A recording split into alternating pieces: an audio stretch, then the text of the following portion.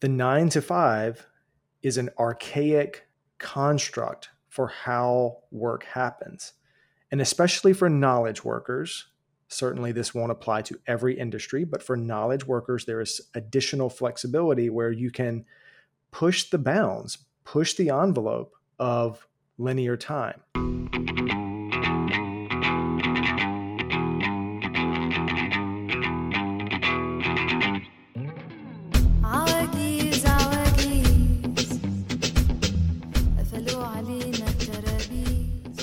Hey, what's up, you guys? My name is Mikko Krashowski, and welcome to episode 162 of That Remote Life podcast, where we hear from location-independent entrepreneurs and professionals so you can learn to quit the cubicle and live life on your terms.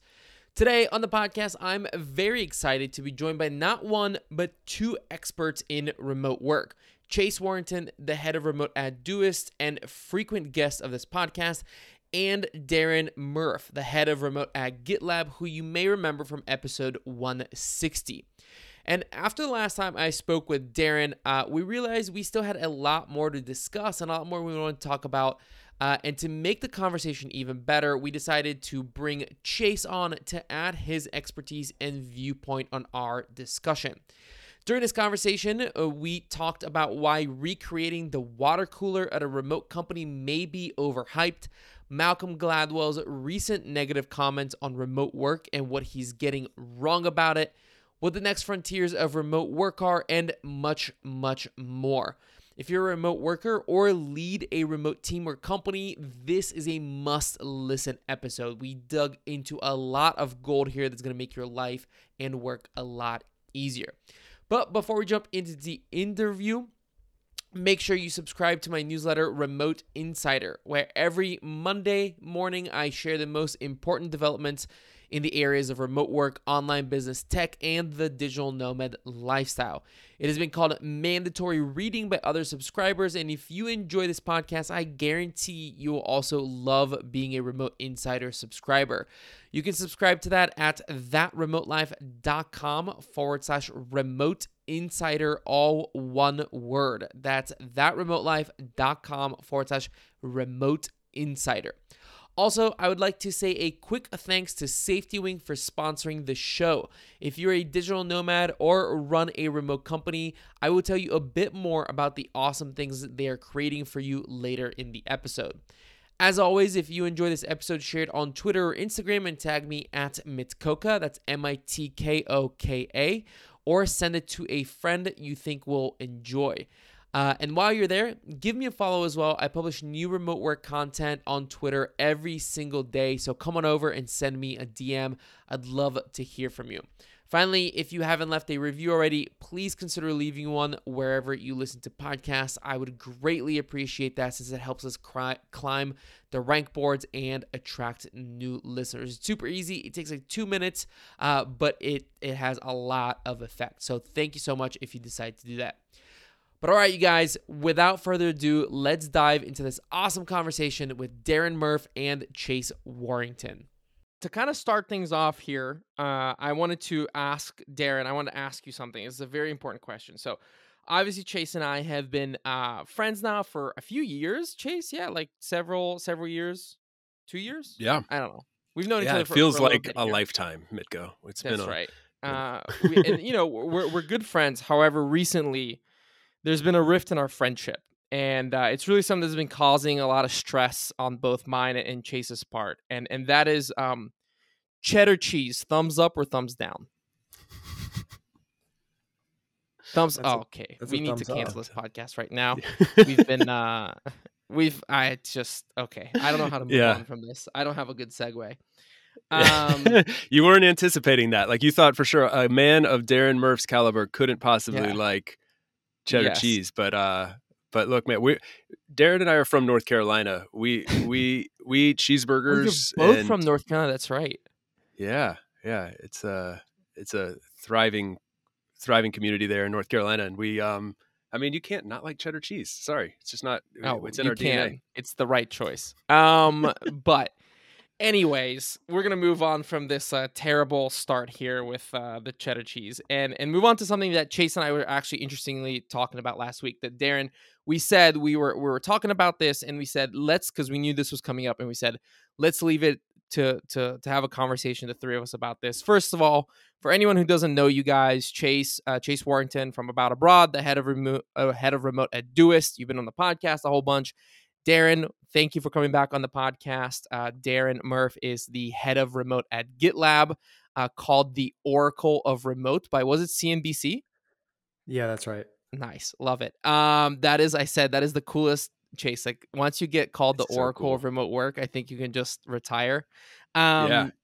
Totally. So, Darren, here's what Chase and I were talking about.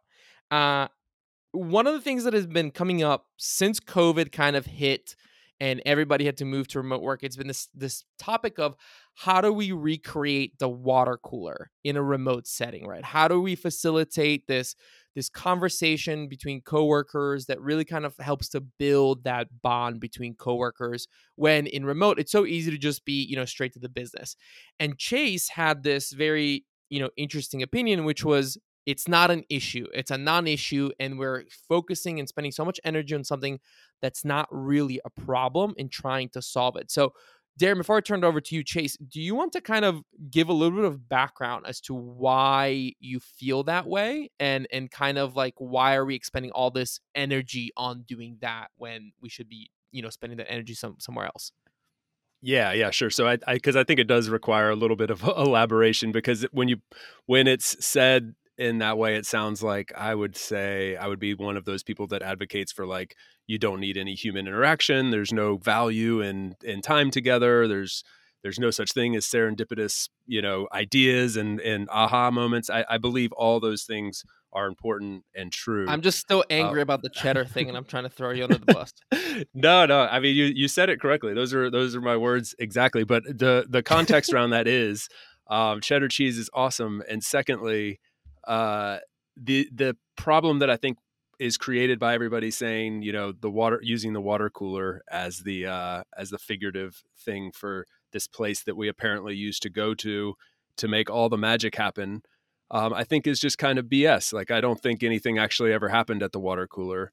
I've been in an office environment before, and I don't ever recall pouring a cup of coffee and having anything of value actually come from that. So I think it's a very easy way for companies that are hesitant to move to any kind of a distributed model to fall back on something like that. And I think if we remove those fallbacks and say, like, okay, but really, like, would you pay for a solution that recreates the water cooler? And I think you'll have trouble finding companies that are willing to put their money where their mouth is, because when they think critically about it, they'll actually find that, like, okay, well, actually, maybe that's not where the magic was happening. Where the magic was happening was when we had these awesome curated brainstorming sessions, for instance, which we can do in terms of bringing people together in a retreat setting or an offsite setting, or we can bring people together virtually and do something this way. We can get innovative in those spaces. So that's the context around the non-problem that I think a lot of people tend to fall back on. Darren, what do you think? I'd break it down two ways. The first is, it feels like an instance of romanticizing the past. And the second is, the feeling behind it is valid. I think it's misplaced. So let me explain the first one first. Romanticizing the past. We have this tendency to look back at a few awesome moments and assume that they happened more than they did. We put a greater level of importance or significance on them in the memory. And so we are trying desperately to recreate that. I actually think that water coolers, as they were designed in a co-located office, are fairly exclusive. They're not an incredibly inclusive way to communicate. There are cliques and nuances around gathering at the water cooler where not everyone is equally able to contribute. So I'm not entirely sure we should aspire to recreate that. This is an amazing opportunity to rethink inclusivity around informal communication. The second one is the concept of recreating the water cooler. My thought is it's actually about belonging, bringing people together, the connective tissue of humans being humans. And the only thing that we can remember from The Office that we think really did that was the water cooler. But when you get at the heart of the matter, it's more about giving people the atmosphere and the medium to connect as humans. And I think there's an amazing opportunity for organizations to look at companies and products like Luna Park. It's a live game show that you can bring your teams together on. That's amazing. You can do it from anywhere in the world. I think that's a more inclusive and a more exciting way, for example, to get people to joke and kid around and learn about each other. You can even leverage tools like Slack in new ways, having affinity channels or community channels for things like cooking or hiking or parenting, mental health awareness, topics that matter to people, and then invite them to spend their time conversing about those specific topics. It's a much more meaningful, intentional way to gather and communicate. So I think it's valid to have that concern, but the term recreate, it implies that the past is better than the future that we can build. And for me, that's the heart of the issue. We're looking at it through the lens of fear and scarcity instead of through the lens of opportunity. And whenever you say the word recreate, it should be a bit of a pause of, wait, if we're going to invest the energy in recreating something, should we not at least figure out what we could do to build a different or better future? Yeah, it's almost like it's being used as a metaphor for that small human connection that happened around work, right? And it's so, I think the reason why people kind of use that is that they're so concerned that on Slack, companies are kind of, I think it's really easy to become really corporate and constantly be in a very like business chat. Instead of when you'd be at the office, you'd from time to time have like a chit chat. And I think people are kind of looking for a way to do that. But Darren, I agree with you in terms of, like let's find the remote first version of doing this instead of trying to like stimulate it in some old way. I actually had this Luna Park. Kind of sounds like I had a cohort that I did, a coaching cohort, and the first day of the cohort, what we did was, I don't know if you guys have ever heard of Jackbox games, where you like log in on your phone and you can like play games together. And we did that, and that was awesome because people like got to like hang out and kind of learn a little bit about each other in like a quick 45-minute like kind of like gameplay. So I'm a big fan of stuff like that and doing things like that outside of the regular Slack channels in order for you to connect. Yeah, I Chase, what? totally agree. And I think one thing that's like rings true through all of this is that it's up to leadership within these organizations to intentionally create these opportunities. And I think that's the fair knock, maybe for lack of a better word, on remote, is that those things don't just happen easily. You don't just brush shoulders with someone in the hallway and suddenly have an opportunity to perhaps strike up a conversation. I think we have to question how much value is actually in that. Are we romanticizing it, as Darren said, what used to happen? But then if we move past that and we say, well, the past is the past, whatever, let's now build for the future, then it's up to the leadership to intentionally create these opportunities within the framework of how the company operates. So that's where I see, the opportunity is for people that are building these organizations to then say, okay, how are we going to create those moments? Whether they were valuable at the water cooler or not is kind of irrelevant now. Let's build the better mousetrap going forward. So I'm not one that likes to lean on tools, right? Like I'm not one that likes to say, well, the tool doesn't exist for this, so we can't do it or whatever it may be. But this is one of those scenarios where you almost need to have some specialized tools come out that can kind of like help facilitate these things. But I'm curious right now, as we stand, what are some ways of doing that, right? Of creating that human connection in a remote first way. Darren, you mentioned Luna Park. I think that's a great. Example. Are there any other ones that either of you guys have seen or have used yourself that are like that you think are phenomenal ways of doing that, or not phenomenal, just good? Let's set a low bar here. I'll elaborate on Luna Park. It's a fascinating model. It's a live game show for teams, and they can be really large teams. And when I say live game show, I mean you are sucked into a live game show. There's a host in New York City in an actual studio, and it's a game show. You're in it with your team, and all the competition. You get to name your team. It's a phenomenal way to bring people together and be on a game show. It's very, very next level. I think you would have a hard time pulling this off in a co-located office. It's one of those opportunity over scarcity type of arrangements. And they're also thinking critically about how do we do this in a smaller way. And so thinking about pairs of people, but done in a global or community setting. So you're apart but together, and also asynchronous ways to do that. There are some limitations on the games, of course, when you can't have real time feedback, but there's still interesting ways to do that. But there are also boring solutions, things like companies devoting funds to spend on video gaming. If you want to have a Fortnite competition around the world, for example, that's something that can be fairly easily arranged, even through a Slack channel. You don't have to make major investments to get people on the same page and just play games that they already are playing. The third thing I'll give you here, I feel like it's another boring solution. At GitLab, we're big on these boring solutions. We use Slack at GitLab, but we use it in a very unique way. We expire our Slack messages after 90 days. And the reason we do that is we want work to happen in one channel and informal communication to happen in another. So if your work is going to disappear after 90 days, you're incentivized to work in a different platform. And so for GitLab, we collaborate in the GitLab platform. What that does is it frees Slack up to be an amazing informal communication tool.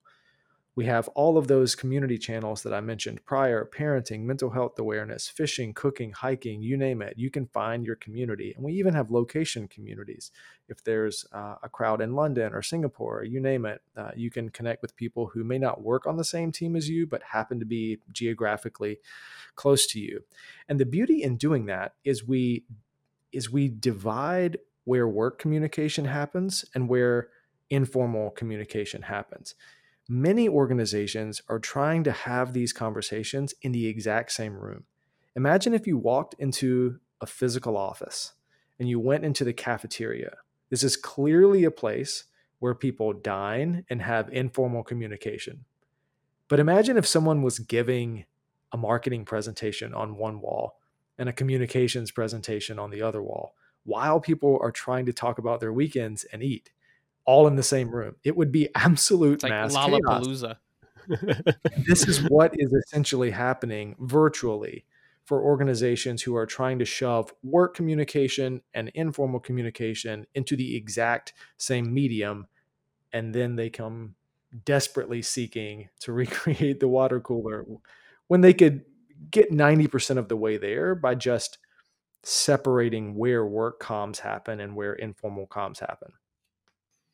Man, I'm so interested in Luna Park now. I'm very intrigued by this. And one question, Darren, do you mind me asking? With Luna Park, is it something like it seems the answer seems obvious to me, but it's all happening synchronously, right?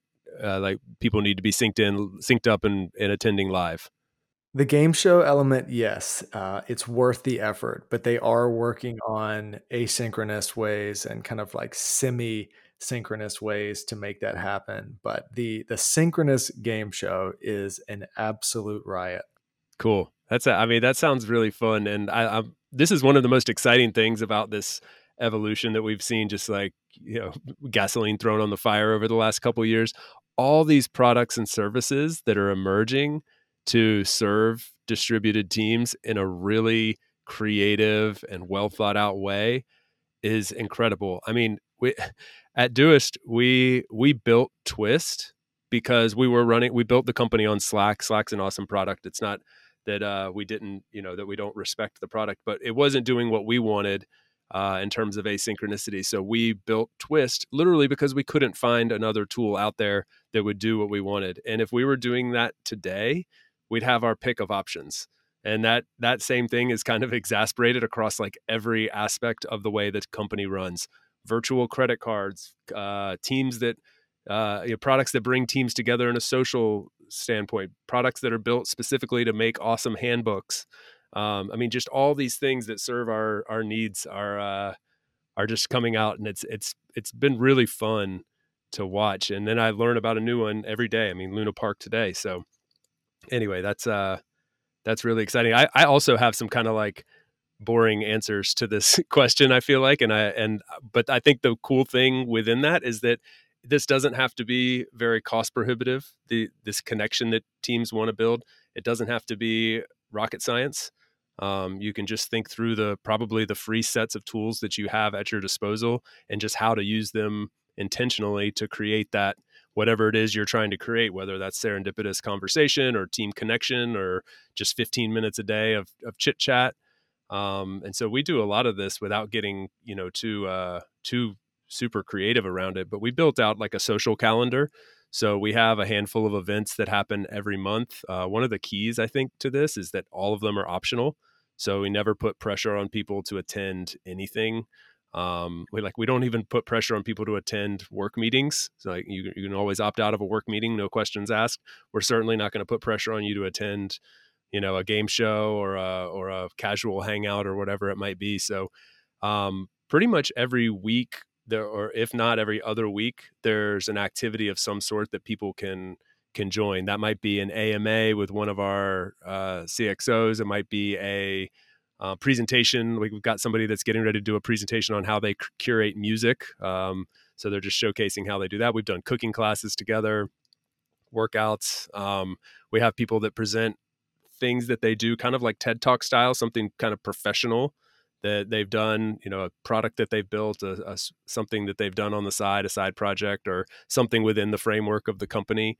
But all these different ways to give people an option to connect on a human level, slightly outside of work, but usually somewhat adjacent to work, because we kind of lean on that. We're a team, not a family thing, and we really bond around the work. That's what really unites us. So everything sort of starts from there and then goes outwards.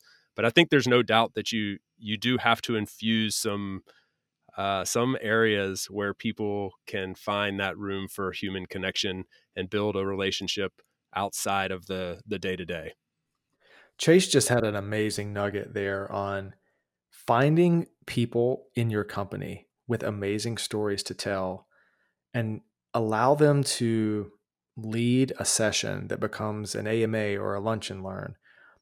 It reminded me of someone that's about to do one of those at GitLab. He is a world record holding skydiver. He has done over 4,000 skydives and he works in our ranks. And so we're going to do a lunch and learn, an AMA, on what is skydiving, what is parachuting, what are the things that go into it. That's what an amazing thing to be a part of. And so just ask around in your ranks, have folks raise their hand. My guess is that people have passions outside of work. And the last thing I'll note on this is focus outward instead of inward. Almost everything we've talked about so far has been inward focused. What can the company do to set up something to get people to connect with each other? But I really think that the future of building culture will largely be formed outside of company walls, virtually or physical.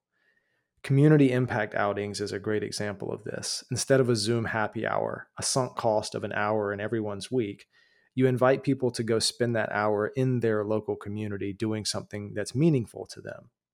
Maybe that's helping out at Habitat for Humanity. Maybe it's reading to kiddos at a local library, working at a local food bank, you name it.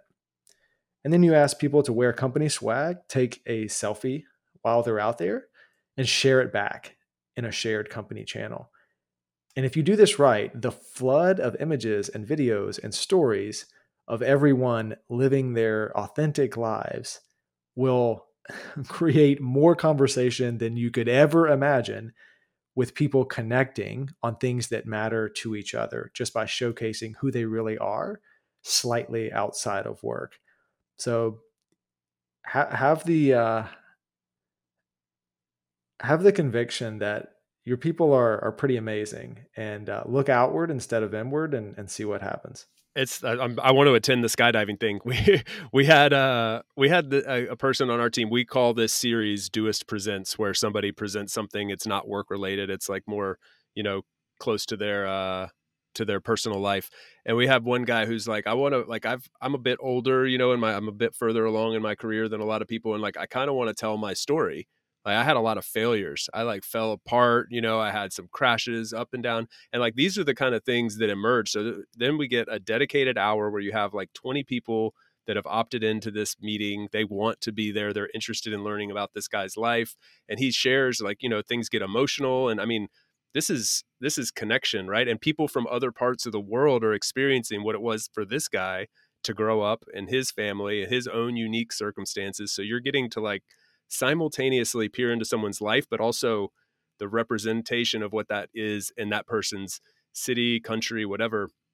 These are things that are only unlocked through distributed work. Like that's a completely unique experience that I would never get if I was sitting in an office with a homogenous group of people that look and sound exactly like me from my same zip code. And I think these are the things that sometimes we overlook, like even those of us that are really deep into this remote work nerdiness, like sometimes we can overlook how cool that is, and not just how cool it is, but how impactful it is to the company. And that's something that I'm trying to tap into a little bit more, is like, how do we pull those little levers to unlock a little bit more of the superpowers that we have by being such a distributed team. I wanted to take a quick break and tell you about our sponsor for today's episode, SafetyWing. As a longtime digital nomad and remote worker, I can tell you from experience that travel medical insurance is extremely important.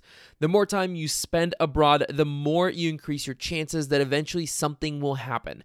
Maybe you will get sick and need to see a doctor, or you're going to crash your scooter in Bali and have to get a cast. Either way, figuring out how to pay for that procedure in a foreign country is not what you're going to want to deal with at that moment. And that's why I love SafetyWing. Their services are designed for people like you and me. Their Nomad Insurance is a global travel medical insurance with emergency coverage across 185 countries. The Remote Health Package, on the other hand, provides remote companies and employees with global health insurance. Not to mention that SafetyWing is also funding the Plumia project, which is working to establish the first ever country on the internet. So if you're still nomading unprotected, what are you doing? Head over to safetywing.com and find the insurance package that's right for you. And also consider using the affiliate link in the show notes, which will directly support me in continuing to produce this podcast. So thanks again to SafetyWing for sponsoring us, and now back to the episode. So we're dancing around something that Chase and I were talking about last week, and Darren, I want to get your opinion on this. I'm going to pitch you an idea that Chase and I were talking about, okay? And you tell me, don't hold back. You tell me terrible or awesome, okay? Wait, so, is this about cheese? It's not about cheese, no. Okay. But we all know provolone is the winner here. But no, I'm uninterested if it's not about cheese. we sound like we're like dairy addicts over here. So Chase and I had this discussion last week about internal podcasts. Okay. So I heard that Facebook for years has been running internal podcasts where they're creating them. They're kind of like, only team members of Facebook can actually access these podcasts. They have it for like marketing teams or whatever it may be. I think that is an incredible opportunity for remote companies to create internal podcasts that are distributed to their employees. Kind of like, if you think about it, your high school yearbook, but for your company. You can talk about interesting things that people did. You can interview, hey, you just went to this, Boys and Girls Club of, Oklahoma City. Like, what happened? What did you learn? Exactly the stories that you guys are talking about. Kind of sharing them in a podcast format, and you can use it as a way to perhaps, talk about, hey, like, we want to educate the team on like this specific thing, like how to use whatever it may be, or how to improve your remote working skill in some way. What do you think about that from your standpoint as head of remote at GitLab? What do you think about this idea? Pros, cons, tear it down. No, I love it. I think it could be one of many mechanisms to get people to connect. The GitLab DNA in me says, if you're going through the effort of making the podcast, make it public. Do it in public. Be transparent with it. But no, I do get the validity and creating an internal community. Maybe make it internal, and seek maybe specific episodes that you would launch externally. We have GitLab Unfiltered. It's a YouTube channel where our meetings are essentially podcast, and many of them are streamed to the world. But we also have a internal company newsletter. We call that While You Were Iterating, a nod to our iteration value, that keeps everyone up to speed on important company milestones and moments and things that they may have missed. And that's for team members only. So yeah, I think it's an amazing opportunity to let people stretch their creative muscles. To the point about the skydiver, ask people to raise their hands. My guess is there's somewhere in the ranks of your company someone who loves audio, who loves podcasting, who would jump at the chance to set this up and build a schedule and create topics. Why not? If they're consuming these things outside of work, bring it inside and see if it opens up new avenues for people to connect on different levels. Something it brings to mind, what Darren just said, I hadn't thought it before until now, but I think there's a lot of power in that, like giving people these opportunities to build something that can contribute to the organization, but maybe it's not quite within the scope of their day-to-day. And so one of our core values is mastery, and really mastering your craft. And that means leveling up in your craft, but also like the things that are adjacent to that. And so we just stop just short of requiring everybody to do what we call an internal do. A do is a doist objective, which is like a project, cross collaboration with other teams every month. But we ask that everybody does their own personal do every year, which is spending a month basically on a project that is related to the company, but not necessarily related to your core work.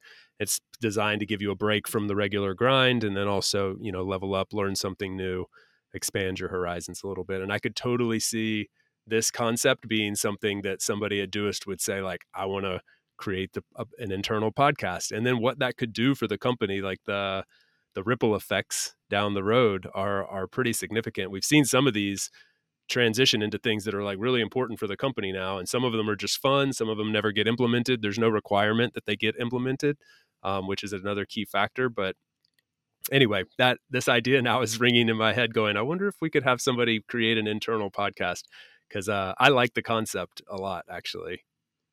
By the way, Darren, I'm curious. We keep bringing up this GitLab employee who's a world record holding skydiver. Are you just gonna show up to that call with your Guinness World Record kind of thing? Like on the desk to say like, hey, encroaching on my territory here with the cool stuff. Let me tell you, man, this is like perfectly circular. But we didn't plan this. So this gentleman is on my team. So I had a coffee chat with him when he joined GitLab, and he put together a README, which is a personal operating manual. I have one of those, and he read mine, and in there you learn that I'm a Guinness World Record holder in publishing. And he put his together, and there's a note in there that he's a world record holder in skydiving. And so we had this amazing coffee chat. But on our Luna Park game show, it's very circular. The host was asking for interesting nuances, like, tell me something interesting about yourself. And the hosts are comedians, so they're really good at getting funny things out of people. And so, of course, I nonchalantly say, look, I'm a Guinness World Record holder. A lot of these answers have to be inputted via keyboard. I'm an amazing typer, so I think this is going to help my team. Like, they were trying to get me to trash talk other teams. So I'm like, look, I'm the fastest gun in town here on the keyboard. We're going to do great. Our team is going to do great. And then he was like, wait, you're actually a world record holder? And I said, yeah, we actually have 2 world record holders in this game show. And the host completely broke character. I was like, wait, what? I've been doing this for a long time. I've never met a world record holder. Now I have 2 in my game show.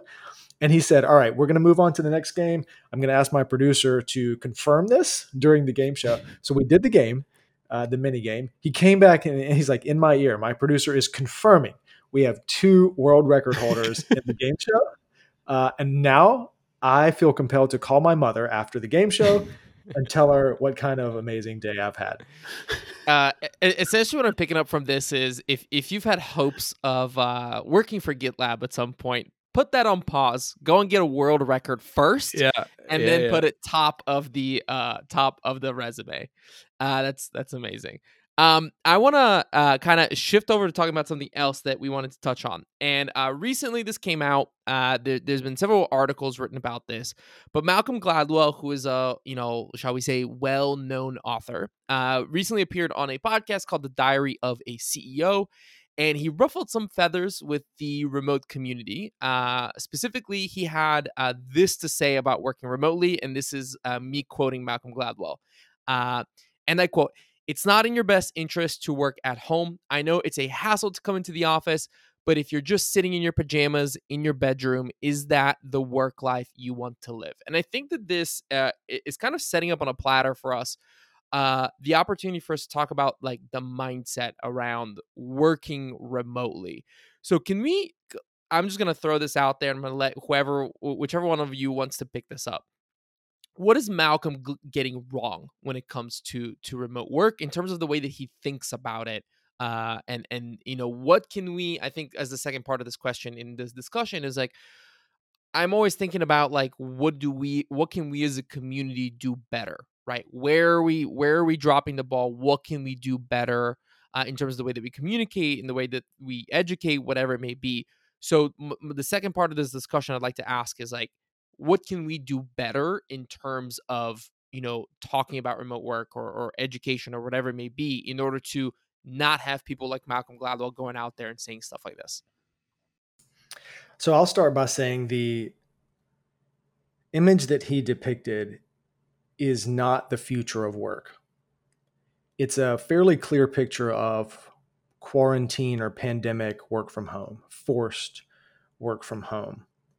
Interestingly, I see the opportunity in his statement, which is please be more intentional about designing your life, designing your experiences.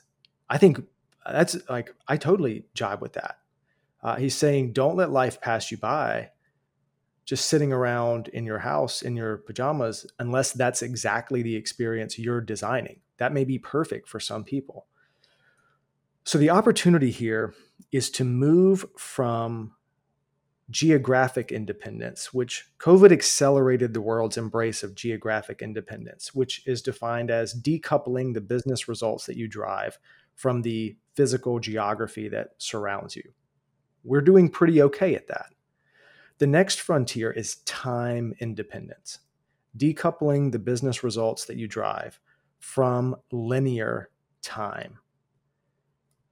The 9 to 5 is an archaic construct for how work happens. And especially for knowledge workers, certainly this won't apply to every industry, but for knowledge workers, there is additional flexibility where you can push the bounds, push the envelope of linear time. But to do that well, you need a management philosophy that is different than philosophies of workplaces of the past.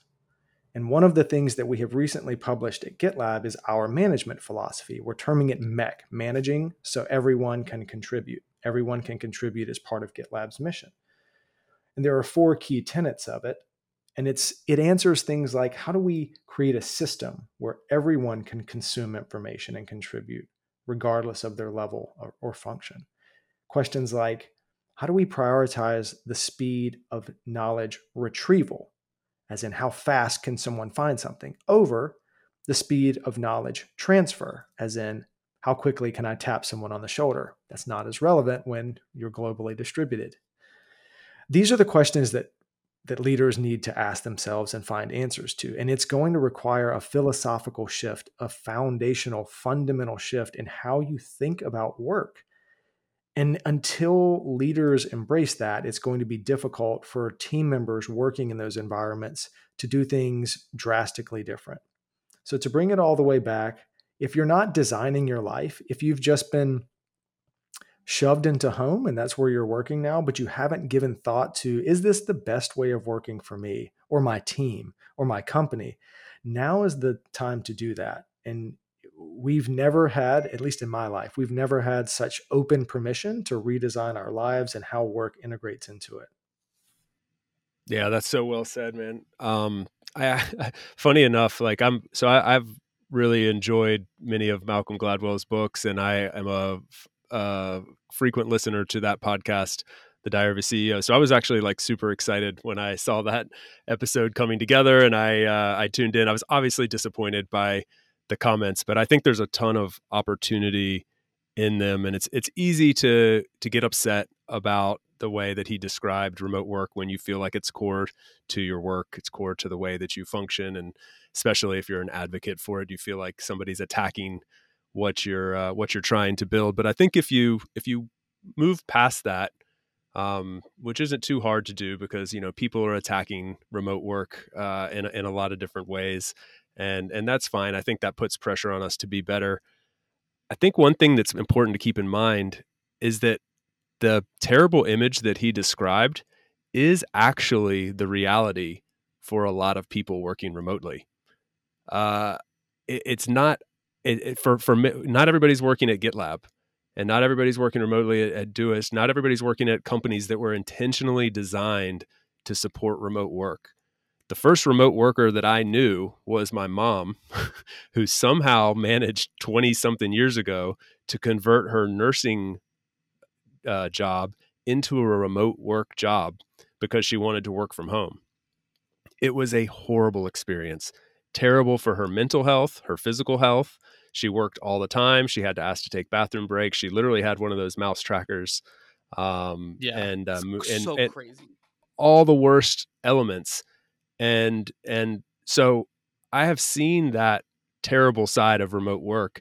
And I do think, as annoying as it was to hear all of remote work described that way, it can be useful if we remember that there's a lot of teams out there that are functioning in that sort of way. There's a lot of people who may not be suited for remote work that are now that may be being forced to. So to bring it all back to what's really useful here is, how do we take that information and help those teams the teams that want to get better and they want to help serve their employees in a way that's actually, this is a sustainable model that people are going to actually enjoy, and they get all the pros that we're all fans of, but we reduce and diminish those downsides. I think that's something that, after I thought about it for a few minutes, I said, that's what's can come from, that's the silver lining in this whole ridiculous conversation about how horrible it all is. It's not all good and it's not all bad. And we need to remember that we need to mitigate the downsides and help organizations do that. I think that's so important that you said that, I think, Chase, because you're so right. Like, we talk to people, like, I have the privilege of speaking with you guys that are leading and creating these amazing teams and really thinking forward, right, and making remote work something really, really great. But there are so many people that I speak with, especially here in the Midwest, who remember remote work from what COVID forced them into. And the managers have the exact same feeling of, okay, we're just going to deal with this. And, like, I'm going to force you. And, like, well, how am I making sure that you're getting your job done? I have friends who literally, like you said, Chase, in 2021, 2022, were getting their key clicks checked to make sure that they were, like, logged on. And this was the craziest part. If they didn't have a certain ratio of mouse movements or whatever to time, they would get their pay docked by that hour. So, like, just this insanity, like, drives me so crazy. So I guess, like, my thinking here is, like, my next question to follow up with this is, like, there's a part of me that's the pessimist part that says something like, this is old managerial style. These are people who are, towards the end of their career, who do not want to change. And do we just need to wait for them to get flushed out of the workforce to get newer people in who are more open to this being the future of work? Or is there a way to communicate to those people and do something that we're not doing in order to show them the merits? And I'll take the fall. If the answer is we got to flush these folks out, I'm more than willing to be the scapegoat of putting that out there. Chase, go ahead. I was hot gonna potato default. this over to Chase. Yeah. I wanted to default to the Oracle, man. I was really curious to hear.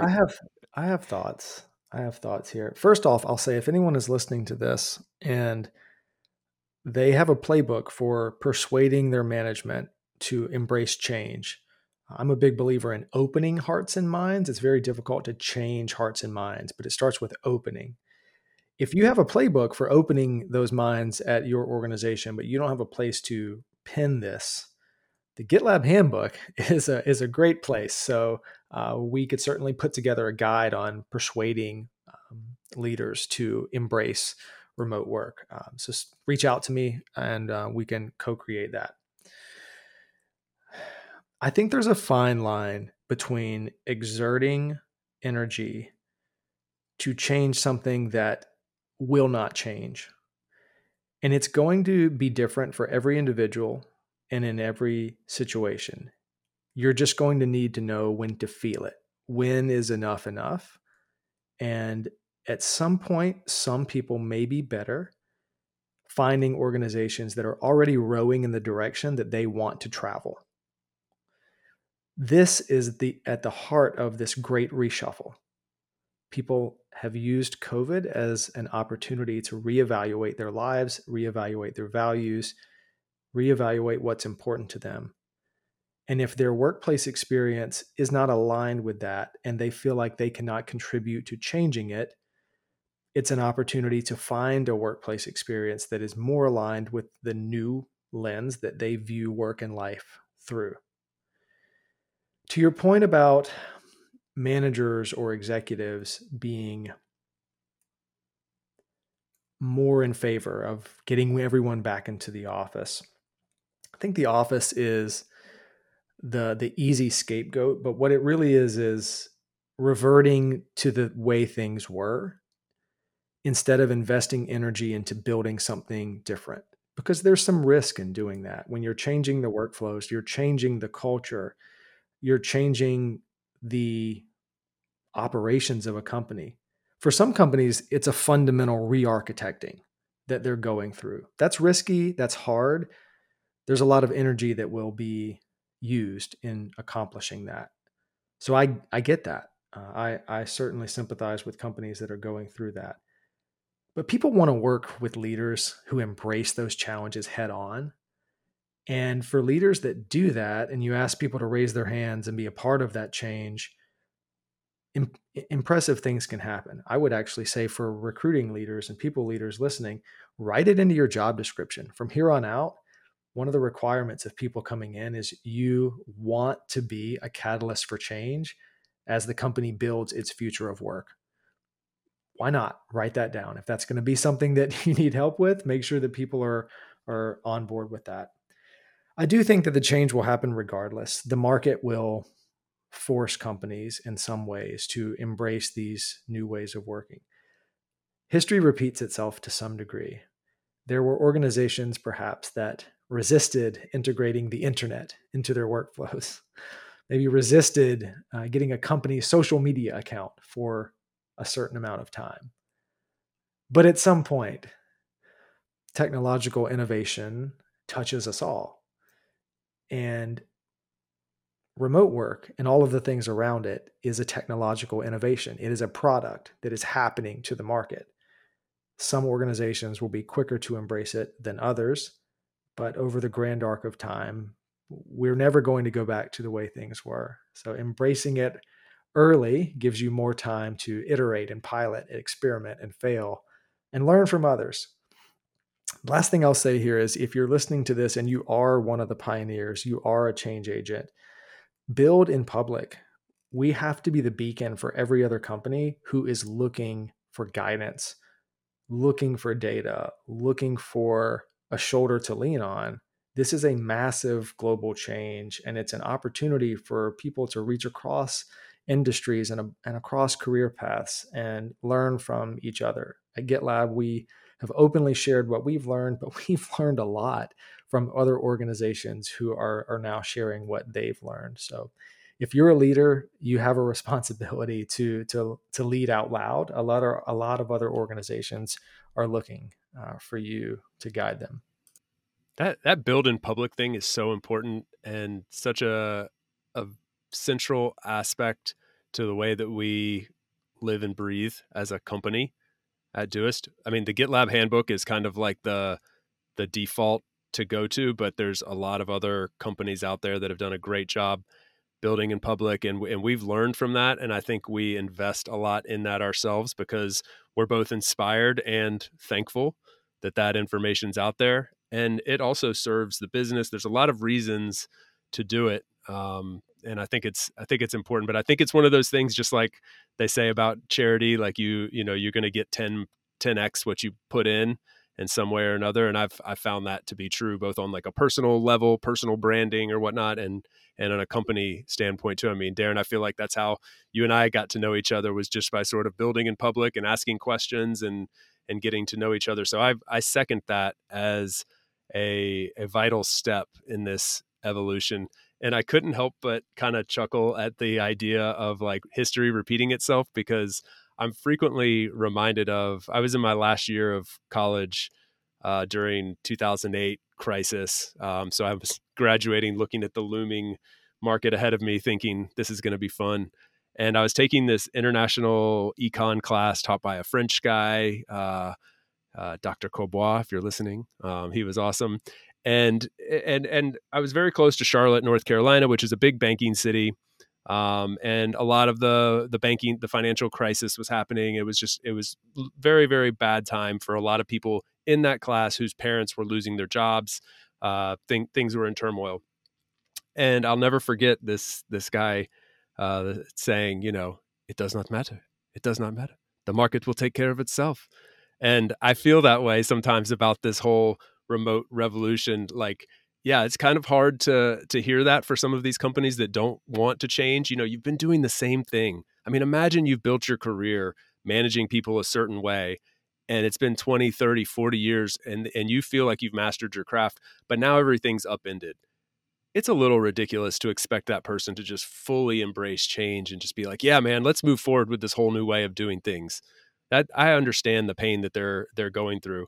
And so I want to be empathetic towards that. I think of one of the big things that we can do as remote organizations is try to help people on the fringes of this. The 35-year-old that grew up with Facebook is at a different stage than the 22-year-old who's never going to have a chance to sit in an office and learn through osmosis from the people around them.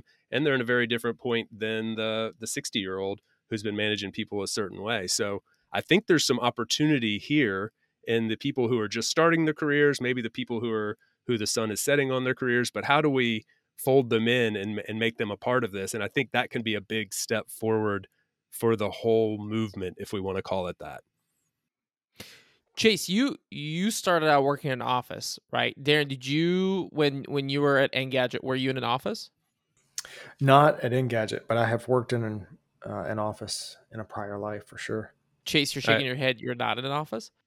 Yeah, I went to work for a hybrid company where I was one of the few remote people, and I went in for the first couple months. I had to go in one day a week, and then like occasionally to an office for like quarterly meetings. So you've like never had an frequently. Office experience.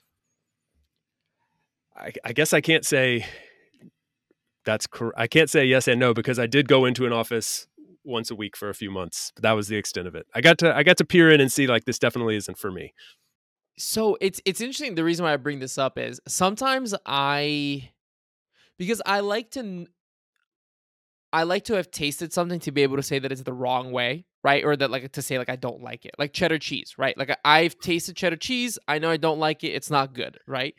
So I sometimes feel not guilty or wrong. I don't know what the word there is, but I went from being a lifeguard to working remotely. So there's been no office. I've never had to do any of the office stuff.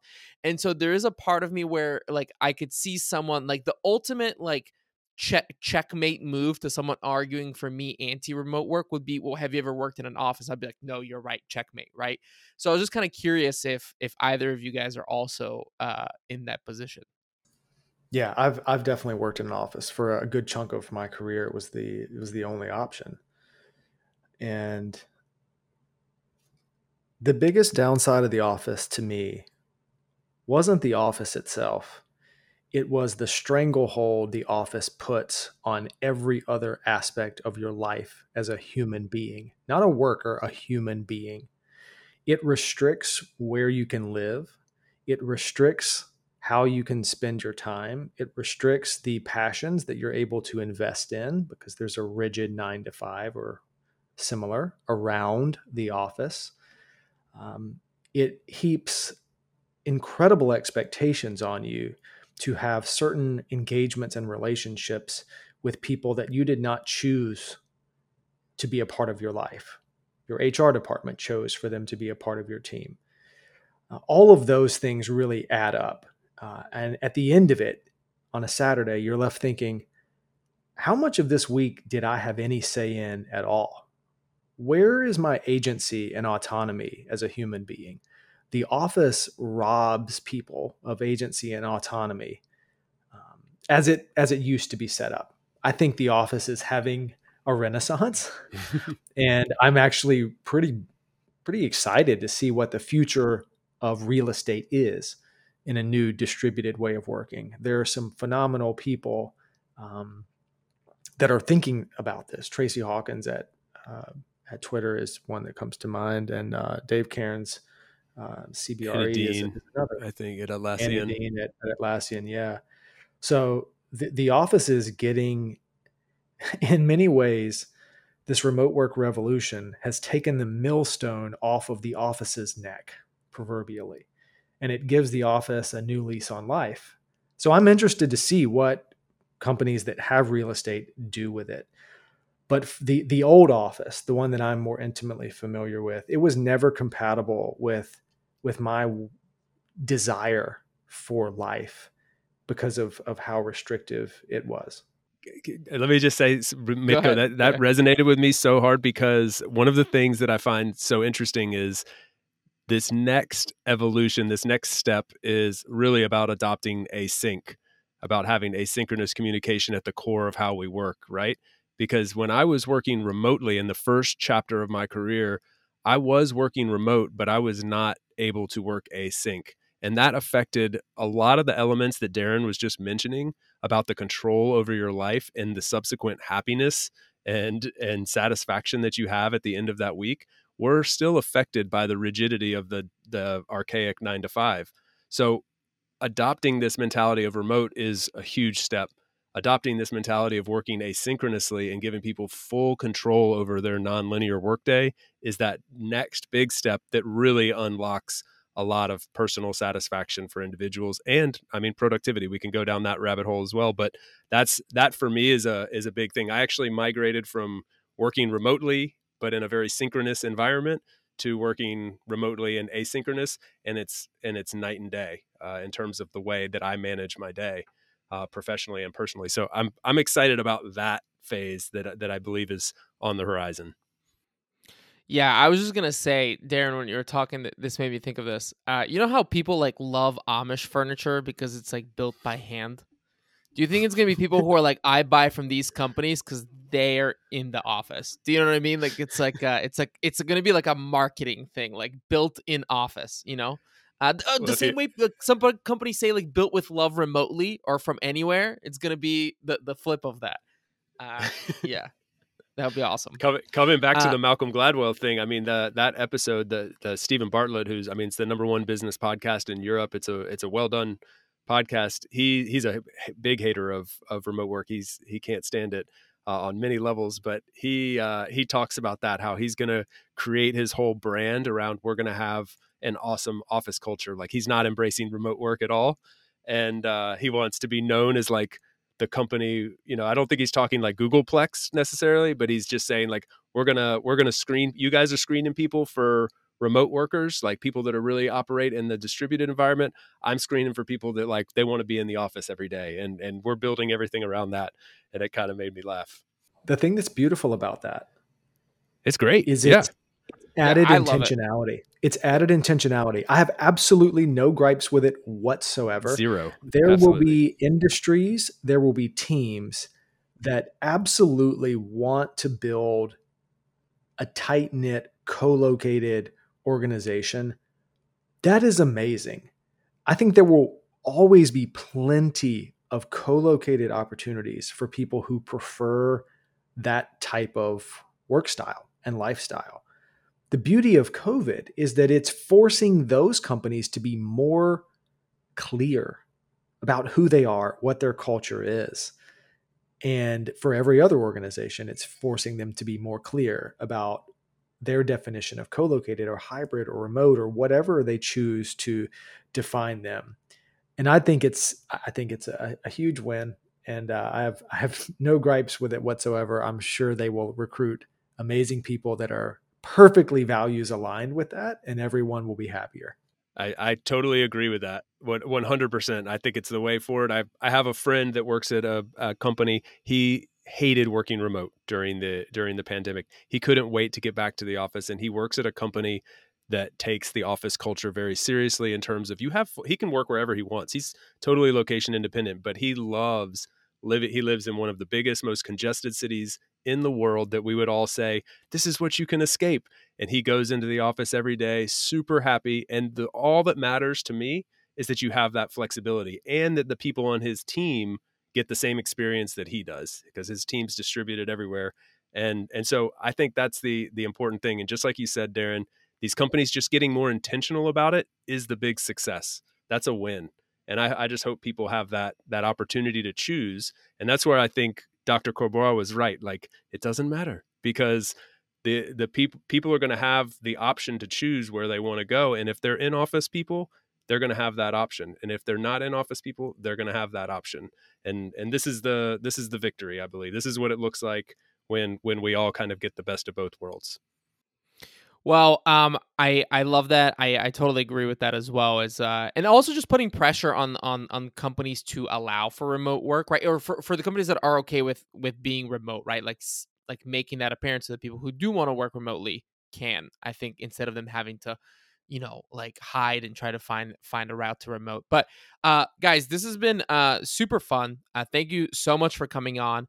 Let people know, where can they find you online. It's crazy. I was still left with questions and topics that we didn't answer.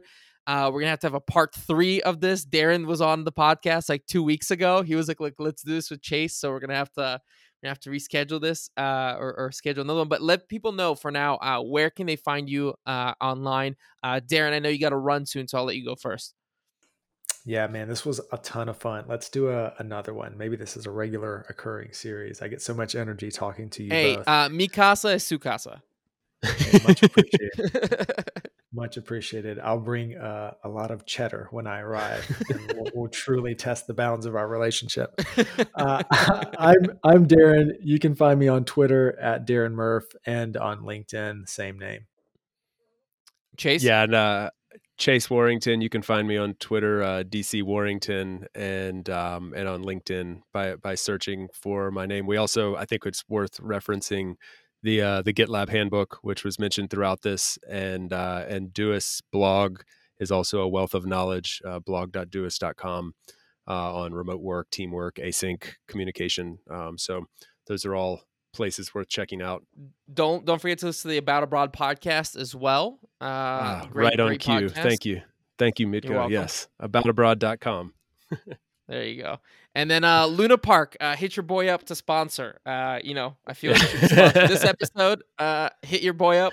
We'll set something up. But guys, thank you so much for being on. This was a ton of fun.